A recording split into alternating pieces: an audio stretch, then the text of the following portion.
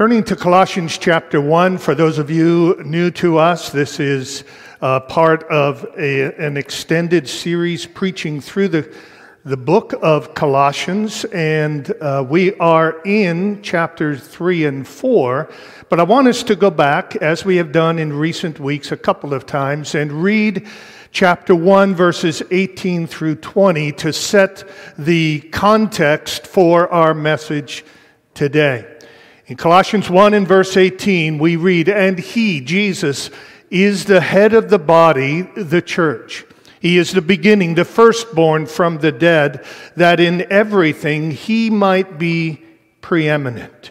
For in him all the fullness of God was pleased to dwell, and through him to reconcile to himself all things, whether on earth or in heaven, making peace by the blood of his cross." This is the great overarching principle and truth of the book of Colossians, that Jesus came and he lived and he died and he rose and he ascended and he reigns so that he might be preeminent, so that he might have first place in everything, and in that place of supremacy, he might reconcile all things and all people to himself, making peace by the blood of the cross. Now, that great design, that great plan of God through his Son Jesus needs to be applied in our life. How do we take this truth that he is preeminent and intends to reconcile all things and make it real in the way that we live? And that's what chapter 3 and 4 are all about. How do we live out the reconciled life? And so in chapter 3, there are certain things that are divisive and certain things that bring about conflict that we need to put off. And then there are other things that end up climaxing in love. These are things we must put on in order to be reconciled with each other. And that applies, we have learned, to our marriages, where husbands and wives, Paul says, are to live together in a certain kind of reconciled way. And it applies to our families, and parents and children are to live together in a reconciled way.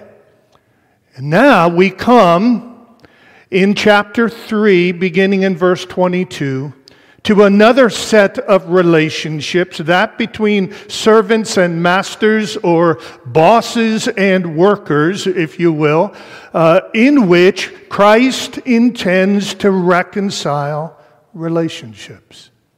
Look at verse 22 of Colossians 3. "Bondservants, obey in everything those who are your earthly masters, not by way of eye service as people pleasers, but with sincerity of heart, fearing the Lord. Whatever you do, work heartily as for the Lord and not for men, knowing that from the Lord you will receive the inheritance as your reward. You are serving the Lord Christ. For the wrongdoer will be paid back for the wrong he has done, and there is no partiality. Masters, treat your bondservants justly and fairly, knowing that you also have a master in heaven." I'm here before you as a man who once again finds myself compelled to preach on a text that I would never choose on my own.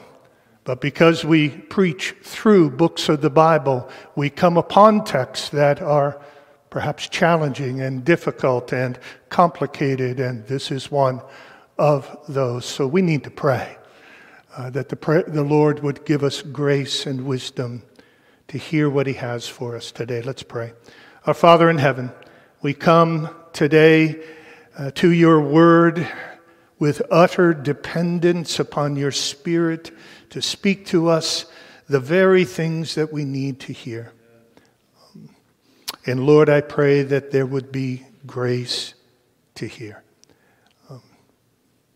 Lord, we live in a world where everything is broken.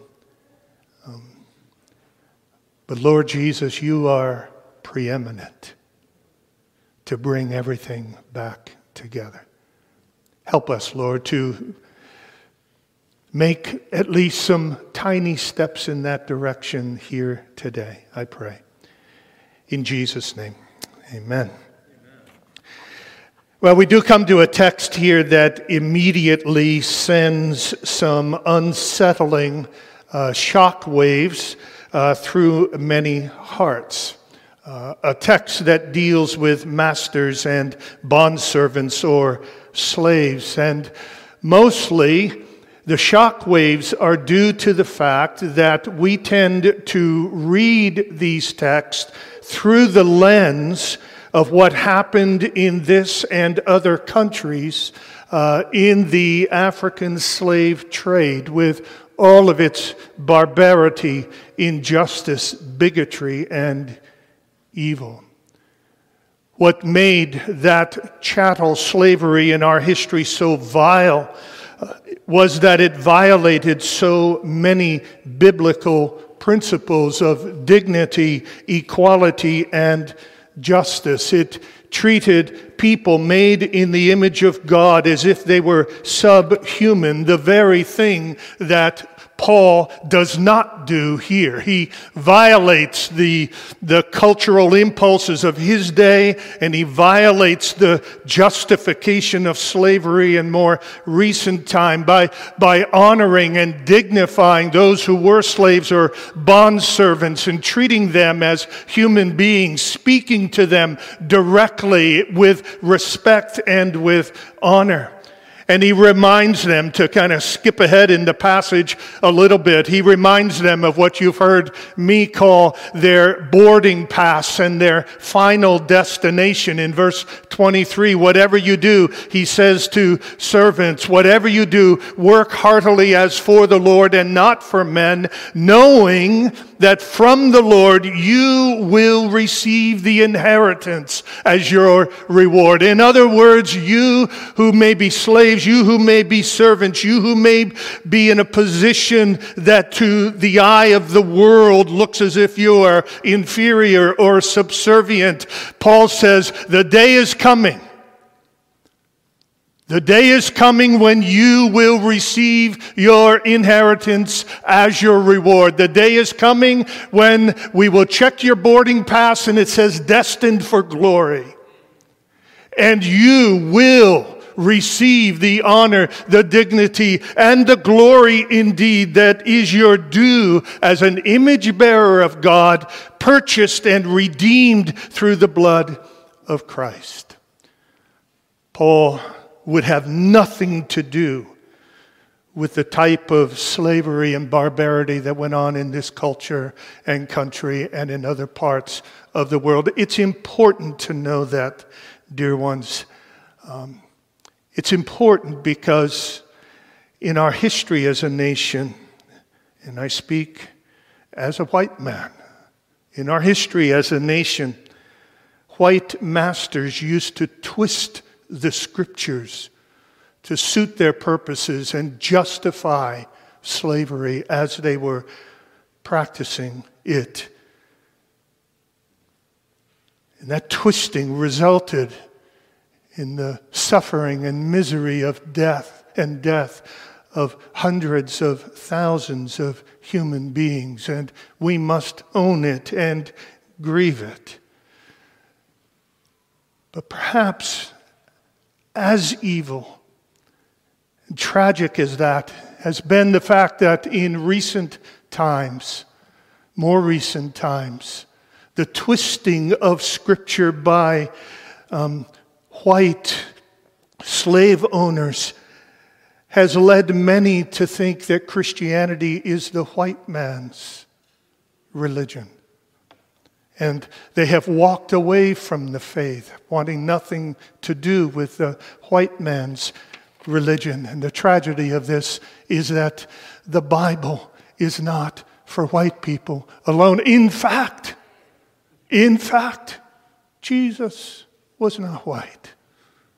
And most of the men and women of Scripture would, in today's terminology, have been called men and women of color, of one shade or another. The tragedy is that many are rejecting the faith, departing the faith because of the twisting of Scripture that has happened to the advantage of the white. Our hearts ought to just grieve beyond words. It may help, and I hesitate to take the time to do this, but I feel like I have to, given the text that we're in, to put our minds at ease a bit. Let me make some assertions right up front before I get to the actual text here that will show, I believe, that what was practiced in our culture was and would be in no way supported by or justified by sacred Scripture. The God of the Bible would have utterly condemned and will utterly condemn those who practice what they practiced in our country. Just listen to these handful of assertions. Number one, the kidnapping or stealing of human beings to enslave them is explicitly forbidden in the Bible. New Testament and Old Testament. New Testament, 1 Timothy 1, we read, the law of God is not laid down for the just, but for the lawless and disobedient, for the ungodly and sinners, for the unholy and profane. And then he gives a long list, and in the middle of that list of those who are lawless and disobedient, ungodly and sinners, unholy and profane, is on this list enslavers. And the word means those who steal other human beings in order to sell them. On that basis alone, what was practiced in this country and in other countries is utterly, to use Paul's words, ungodly, profane, unholy, lawless, disobedient. It's an echo of the Old Testament, Exodus 21:16. Whoever steals a man and sells him, and anyone found in possession of him shall be put to death. That means that in the sight of God, the stealing or kidnapping of a person to sell them into slavery is a capital offense. Deserves the death penalty. Let me pause here. I don't tend to think, I know it as a fact, that we tend to trivialize our own sins. Have you ever wondered why there are so many capital offenses in the Old Testament? Why there are so many death penalty offenses? There's two reasons. One, because it was a season and an age of great evil, and God was trying to rein in the evil with severe punishment. But the second reason was this: to teach us as human beings that sin, and indeed all sin, is worthy of death. The wages of sin is death. On the day you eat of this, God said to Adam, you will surely die. Death or sin brings with it, no matter how great or small we might think it is, sin brings with it the ultimate penalty of death itself and the second death in heaven. But praise be to God, we have a Savior. We have a sin bearer. We have one who took the death penalty for us and in our place so that we do not get the death we deserve. So whenever you read those death penalty passages in the Old Testament, let it trigger thoughts of praise and wonder to Jesus Christ. Oh, that's what I deserve, but Jesus. Oh, that's what I had coming to me, but Jesus. Oh, that's the punishment that was my due, but Jesus. Oh, how deep in hell must that sin, would that sin have taken me, if not for Jesus? These are sobering things, aren't they? And yet they are the truth of God, for this is the Word of God. And we must bow our hearts before it. Sin in any form is serious. And God could justly judge us with death for any and all of it. But God, in Christ, has taken that death on himself. But we must see the kidnapping, stealing, and selling of human beings is an offense worthy of death in the sight of God. We must see, secondly, that any slavery based on supposed superiority of one race over another is a denial of the truth that we are all equally made in the image of God. To have any sense of superiority toward any other human being, and to have any sense of superiority based on race or color or ethnicity is to deny the very meaning of what it means to be human.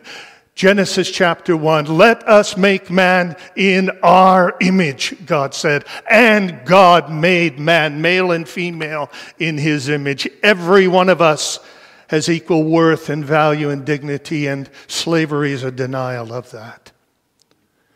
In the third place, withholding fair wages is explicitly forbidden by Scripture. Don't have time to read it, but James chapter 5, verses 1 through 6. At the heart of slavery was a withholding of fair wages, along with a lot of other things. James chapter 5, James with scathing, prophet-like denunciation speaks to bosses and masters and condemns them for the way that they were taking advantage of workers. This is a great evil in the sight of God.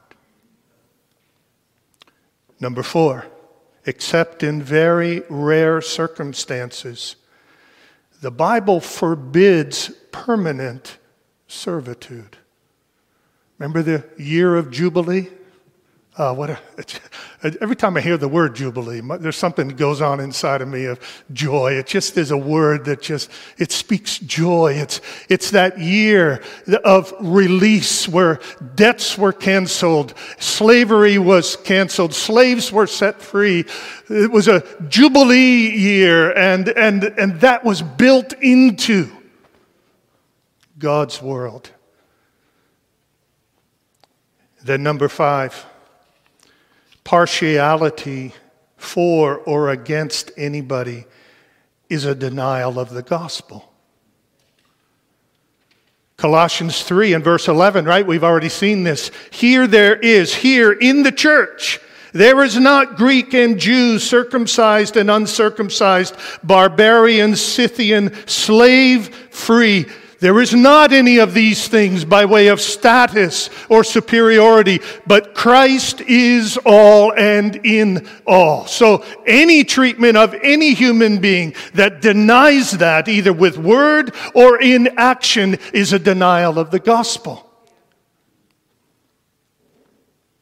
And then finally, we come to Colossians 4 and verse 1 and just see in very simple but powerful words that God forbids masters and bosses and employers from doing anything unfair or unjust. Masters, treat your bondservants justly and fairly.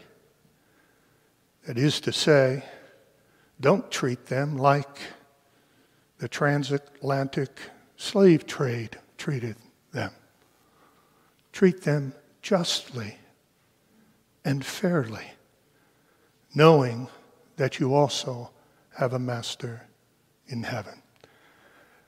So much more could be said here, but can I say just this, that if biblical principles of justice and the dignity of each and every human being and our equality in Christ as sons and daughters of the living God, and fairness and justice and fair wages and opportunity for freedom. If all of those things had been practiced, there never would have been slavery as it was known in this country and in others. The Bible fundamentally opposes it. And we need to understand that, both for our own struggles with what does the Bible really say about this, and hopefully to help those who have been deceived into, sometimes understandably, but they've been deceived into thinking that Jesus is for white people only. He isn't. He is for us all and loves us all and died for us all.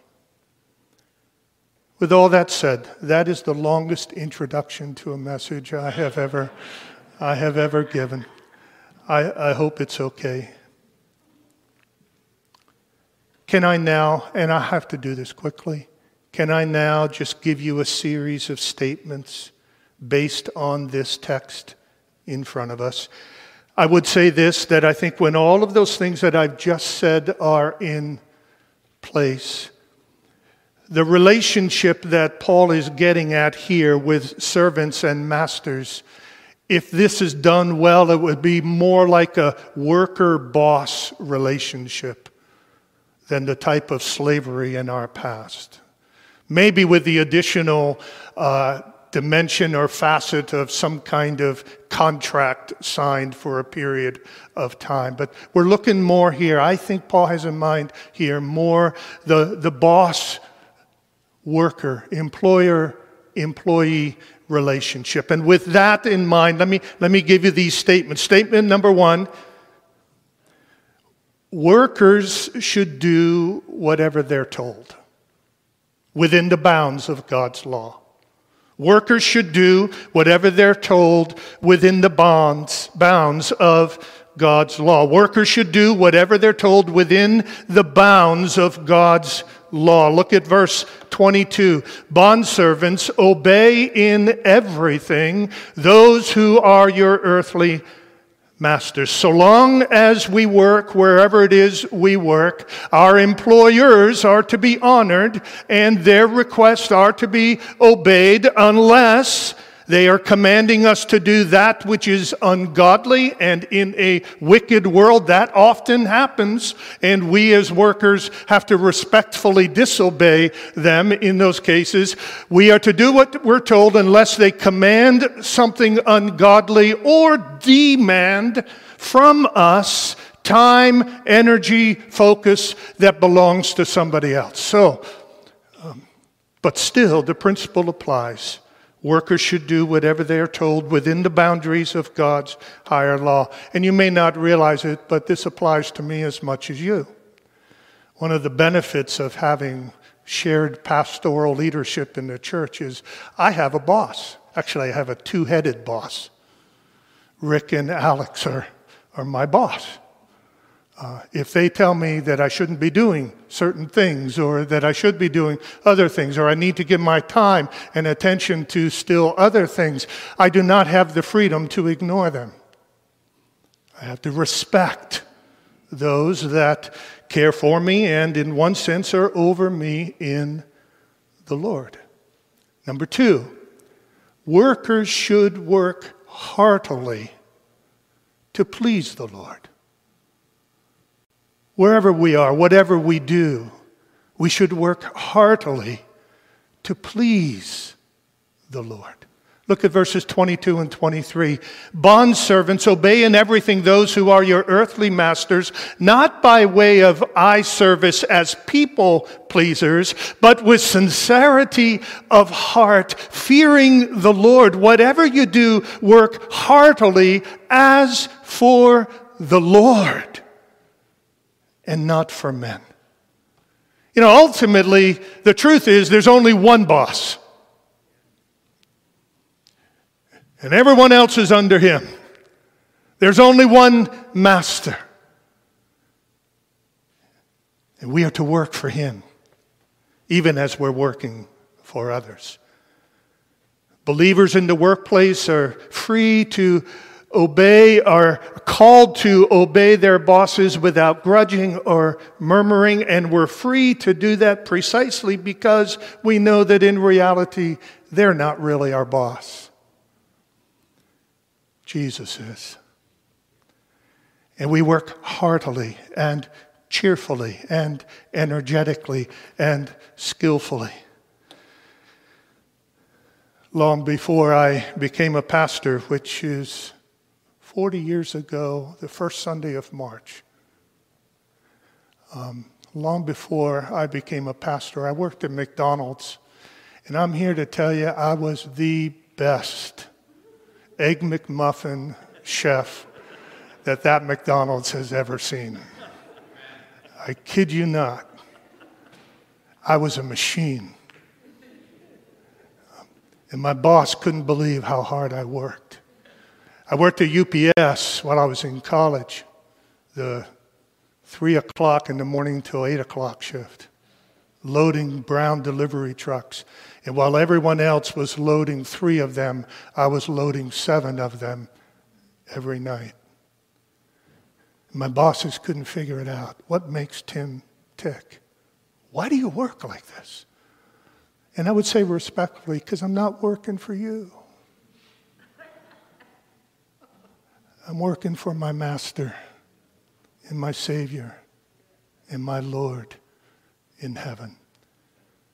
And so I'm going to work heartily as unto the Lord, not as a people pleaser, but as a Jesus pleaser. Workers should work heartily as to the Lord. Third, workers should work for the bonus that's coming.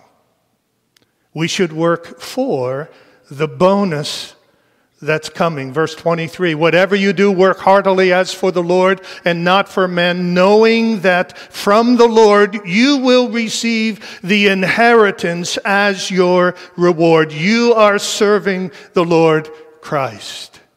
If we work hard and heartily and cheerfully before the Lord and for the Lord, but secondarily for our bosses and for wherever it is that we work, if we do that, they may not give us any bonus, but Jesus is going to. There is an inheritance awaiting us. There is eternal glory and honor and wealth and health and prosperity and a whole kingdom to reign and an earth to inherit. So workers should work for the bonus to come. And then next, workers should not think that God is partial to them. This is a counter-cultural principle here, one we have to think about a bit. Workers should not think that God is partial to them. Notice verses 23 through 25. Whatever you do, he's talking to workers, work heartily as for the Lord and not for men, knowing that from the Lord you will receive the inheritance as your reward. You are serving the Lord Christ, for the wrongdoer will be paid back for the wrong he has done, and there is no partiality.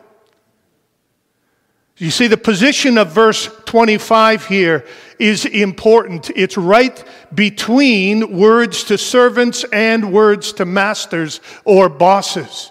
And the position of it, I believe, is such that God intends it to apply to the workers and to the bosses. Whether you're a worker or you're a boss, whether you're an employee or an employer, God is not partial. God is not concerned about your position or your role. He is concerned that you do what is right. It is popular nowadays to think that God's heart is primarily for the poor. No, God's heart is equally for the poor and the rich, but his heart is for the poor oppressed, and his heart is set against the rich oppressor. But poverty and wealth are neutral morally. God loves all equally, treats all impartially. And Paul wants to remind these workers, look, what really matters for you in your working conditions is that you do the right things. You do what is right. Don't do what is wrong. For the wrongdoer will be paid back for the wrong he has done. And there is no partiality with God. Deuteronomy says, the Lord our God is God of gods and Lord of lords. He is the great, the mighty, the awesome God who is not partial. And Deuteronomy goes on to tell us that we should be like God. We should be partial neither to the rich nor to the poor. Exodus 23:3 says that we should not be partial to the poor. God is concerned about whether we are right or wrong, do right or wrong. He's not primarily concerned about our economic status or our workplace authority or lack thereof. God is saying to us, do the right things. Next, bosses, turning our attention to bosses. Bosses should never forget that their workers are their equals. Their workers are their equals. This is clear the way Paul addresses the slaves and the masters with equal dignity and respect. And it's clear where he addresses them that he says both slaves and masters are going to receive an inheritance. It's equal. It's also clear from chapter 3, a text we read already, where there is neither Greek nor Jew, neither barbarian, Scythian, slave or free. Christ is all and in all. All of that, bosses, if you're in a place of authority, a boss in any place of authority, not just in the workplace, but how about in your home? How about moms? How about dads? How about teachers in school? How about, what is it you do? Is there anyone who in any way is under your leadership or authority? Remember at all times that that person is an equal image bearer of God for whom Christ died, and treat them accordingly. Next, bosses should be just and fair in all they do. We have to define that as God does, and we don't have time to get into all that, but according to verse 1 of chapter 4, masters, treat your bondservants justly and fairly. Searching out other scriptures, that means fair wages. That means healthy working conditions. That means opportunity for freedom and advancement where at all possible. It means respect without partiality or superiority. It means no classism. It means no flaunting of the boss's wealth or position. Bosses should be just and fair in all they do. And next, bosses should know that they are not the boss. Bosses should know that they are not the boss. Verse 1, masters, treat your bondservants justly and fairly, knowing that you also have a master in heaven.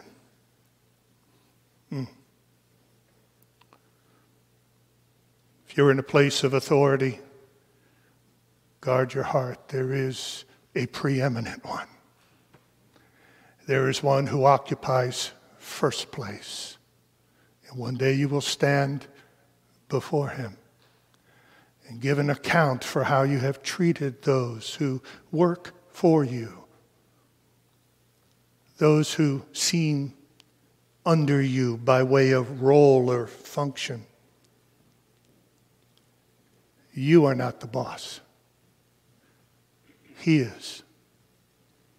And finally, everyone should know, whether worker or boss, should know that we will answer to God. Chapter 3, verse 25, or chapter 3 and verse 25. The wrongdoer will be paid back for the wrong he has done. And there is no partiality. We will all answer to God. You know, there is a warning here, and with this I close. There is a warning here to those in authority. You will answer to God.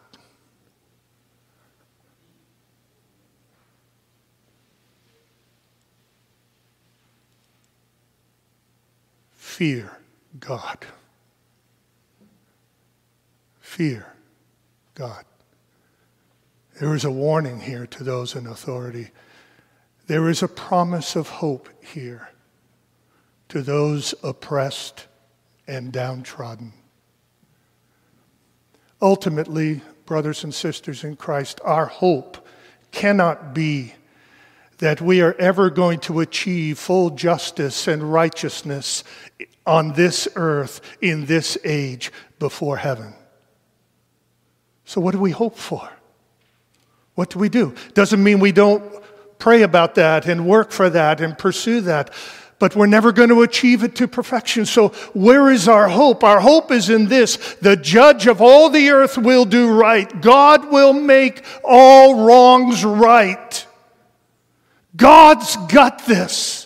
And again, that is not to make us passive in the moment as we encounter injustice and wrongdoing, but it is to give us hope, and it does keep us from living a life of perpetual rage and anger and distress, because we know, oh Lord, you've got this. Please make it right. And thank you for the promise. Thank you for the promise that the day is coming. The day is coming when every wrong will be dealt with firmly and finally and forever by the judge of all the earth. And every right, every moment you and I do the right thing, even in the face of wrongdoing and injustice, every right will be rewarded. And our Savior will say, well done, well done. Oh, what a heartbreaking world we live in.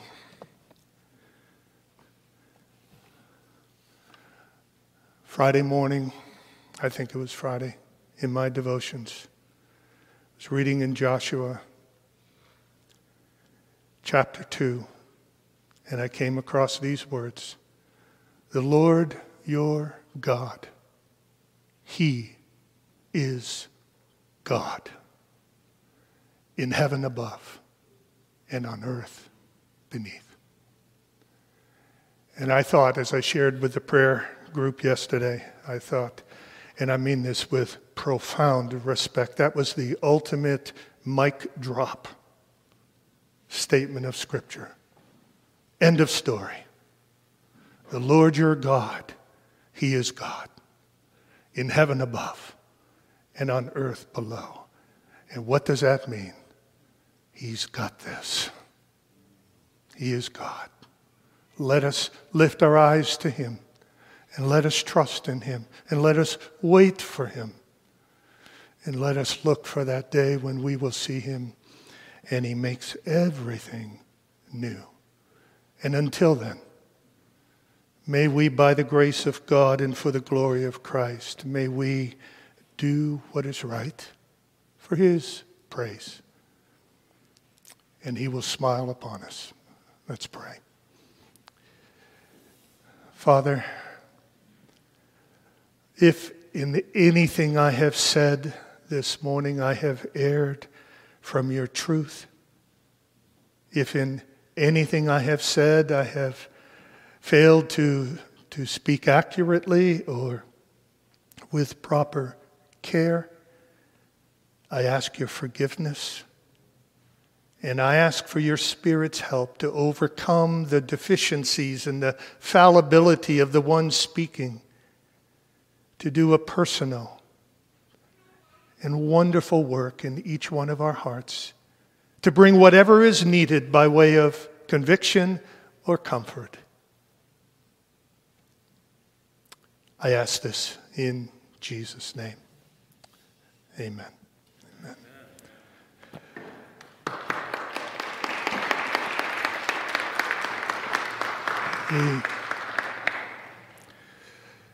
Thank you for your attention. Our prayer is, as your brothers in the Lord, that the Lord's grace and peace will go with you. May it be that wherever you go and whatever you do, you will know that the Lord your God is God in the heavens above and on the earth beneath.